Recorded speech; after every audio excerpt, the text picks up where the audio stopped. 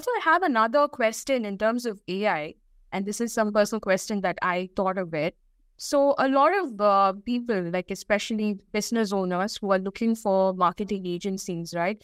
A lot of people think that the results generated from AI is very easy, that they also decide to just go ahead with that flow. So this in turn affects the job of the persons who are doing marketing, like marketers, social media marketers, and content writers. So, what advice would you give to people who solely depend upon, ChatGPT or any other AI tool? How would you think that would probably convince them that they definitely need a content writer and a social media marketer for their game? Okay. See, it's typically a case of the use versus the availability. So this is a tool, as I already told you. So see, when you want to crunch your time, when you want to crunch in business, crunching is a very important thing. You crunch your numbers, right? So that, and you keep moving at maximum. We try to move at the maximum speed while achieving all the desired outcomes as we are traveling. Now, when you're looking at, the content, writers and creators, who are dependent or who are not dependent on ChatGPT or any other content writing tool.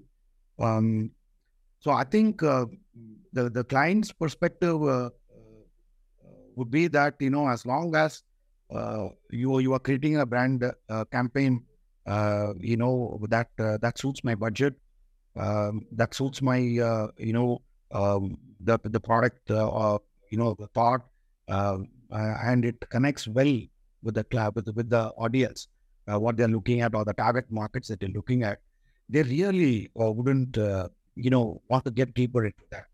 It's a matter of, on the storyboard side, where, as content developers, we try to use different tools. Even a resource is one set of it, right? You have different content writers who produce great content. Yeah. I just like to, refer recently, there was this, this kind of, a strike or something like that, which happened in the US. All the,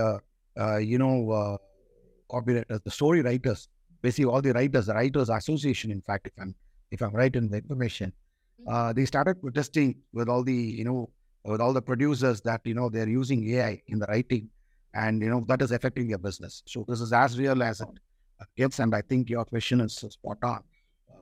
And you would have seen the recent, if you are watching Netflix. Yes. Yeah, and you have seen that the stories are a little, half a sad. I mean, yes. You see that flow is not up to the expectation what you would have expected.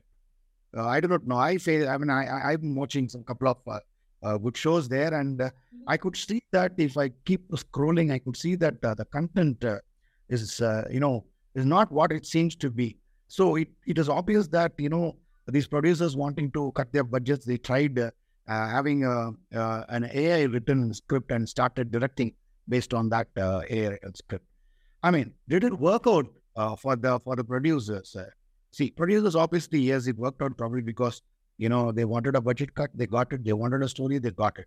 But whether, that producer had any other subsequent, production, mandates or thing means, I mean, that's left to him. He has to answer that. I would probably think, because I actually refuse to see some of the thing. In fact, I didn't go to Netflix for some time. So that's a big loss for Netflix. If customers do not watch their shows, or customers do not log in at all, they lose a lot of advertising revenue and the ad time and all those things, right? You agree with me? So in that sense, there you can see that, when it is totally driven, the content is totally driven by AI, the results may not be, like how it should be. So in that sense, I think we need to take a pragmatic view. So we have something that has come into existence, right? And this is reshaping the way things are happening. So in that sense, I think what we need to do is that we need to take a very discerned approach. So you build a content which is good. You're happy about it. Go ahead with that. If you're not happy about it, then you try out something else. Now, in the process of trying, if you're having too many tryouts, then it's advisable to, just for the sake of inspiration, probably you can throw that ChatGPT and try to get some thoughts, for your own self. So I'm saying that way, I think that would be a great tool. I think, and you don't have to feel guilty about it also, because generally what we feel is that if we pick up a content from an AI, you feel guilty. But actually, if you look at the back end of the entire AI, there is machine learning, and machine learning, if you look at it, it's like, a lot of people write a lot of content like you and me, and this AI, the machine learning, it picks up all those contents, and then, it mixes and matches according to what you want. So in a sense, it is actually picking the intelligence from us, from our own contents. So obviously you will see a lot of similarity to different products and the theme lines and, whatever. So in that sense, AI is limited in that way because it depends on the content that is available there, because it has to, pull out the information that is already available and it puts it out. Now, there will be a scenario, if you look at the scenario that, if it's everywhere AI generated content, and when you, in that time, you put out a request for a AI content, obviously you will mixture of that AI content. But right now, what we are experiencing right now, what we are enjoying is probably there is a lot of human developed content. Yes. Which are really good contents that are available there. I've seen your own contents also, which are, fantastic. So in that way, I think we are enjoying more of the human intelligence, but being brought by the artificial intelligence. So before it gets into that point of where, you reach out to a point where it's going to be totally AI driven. But then I think at that time, I think there'll be different practices coming around, and there'll be a lot of expectations being set. And but I think we should be ready for that kind of a scenario also. Yes, that's an amazing answer. The reason why I asked is like a lot of clients that even I come across, and I'm sure freelancers would agree with this a lot as well, is that the client expectation, it would be so menial. Like, if there are so many AI tools available, why should I get the job out of you, right? So that's the main reason why I asked you, because a lot of business owners should know about this. A human touch is definitely needed, and that's how you can resonate with your audience. You can't just put a prompt and get an answer and just post it on. It's just not going to create that authenticity in any cases. So that's a wonderful answer, Mr. Joseph. Thank you so much. Thank you. So moving on to a fourth question, we are so aware that you're an international trainer helping various students and various people from different countries who are interested in learning challenging fields. So what is your approach in transferring the right knowledge to them? And how do you set yourself or your team apart from other existing training professions? Yes. So in my role as an international trainer, my approach to transferring knowledge involves a combination of theoretical concepts and the practical applications of those theoretical concepts. So I believe in skilling rightly and rightly skilling. So these are two different things, right?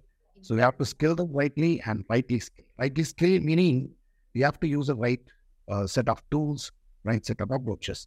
Skilling rightly means, you have to create a right kind of a job.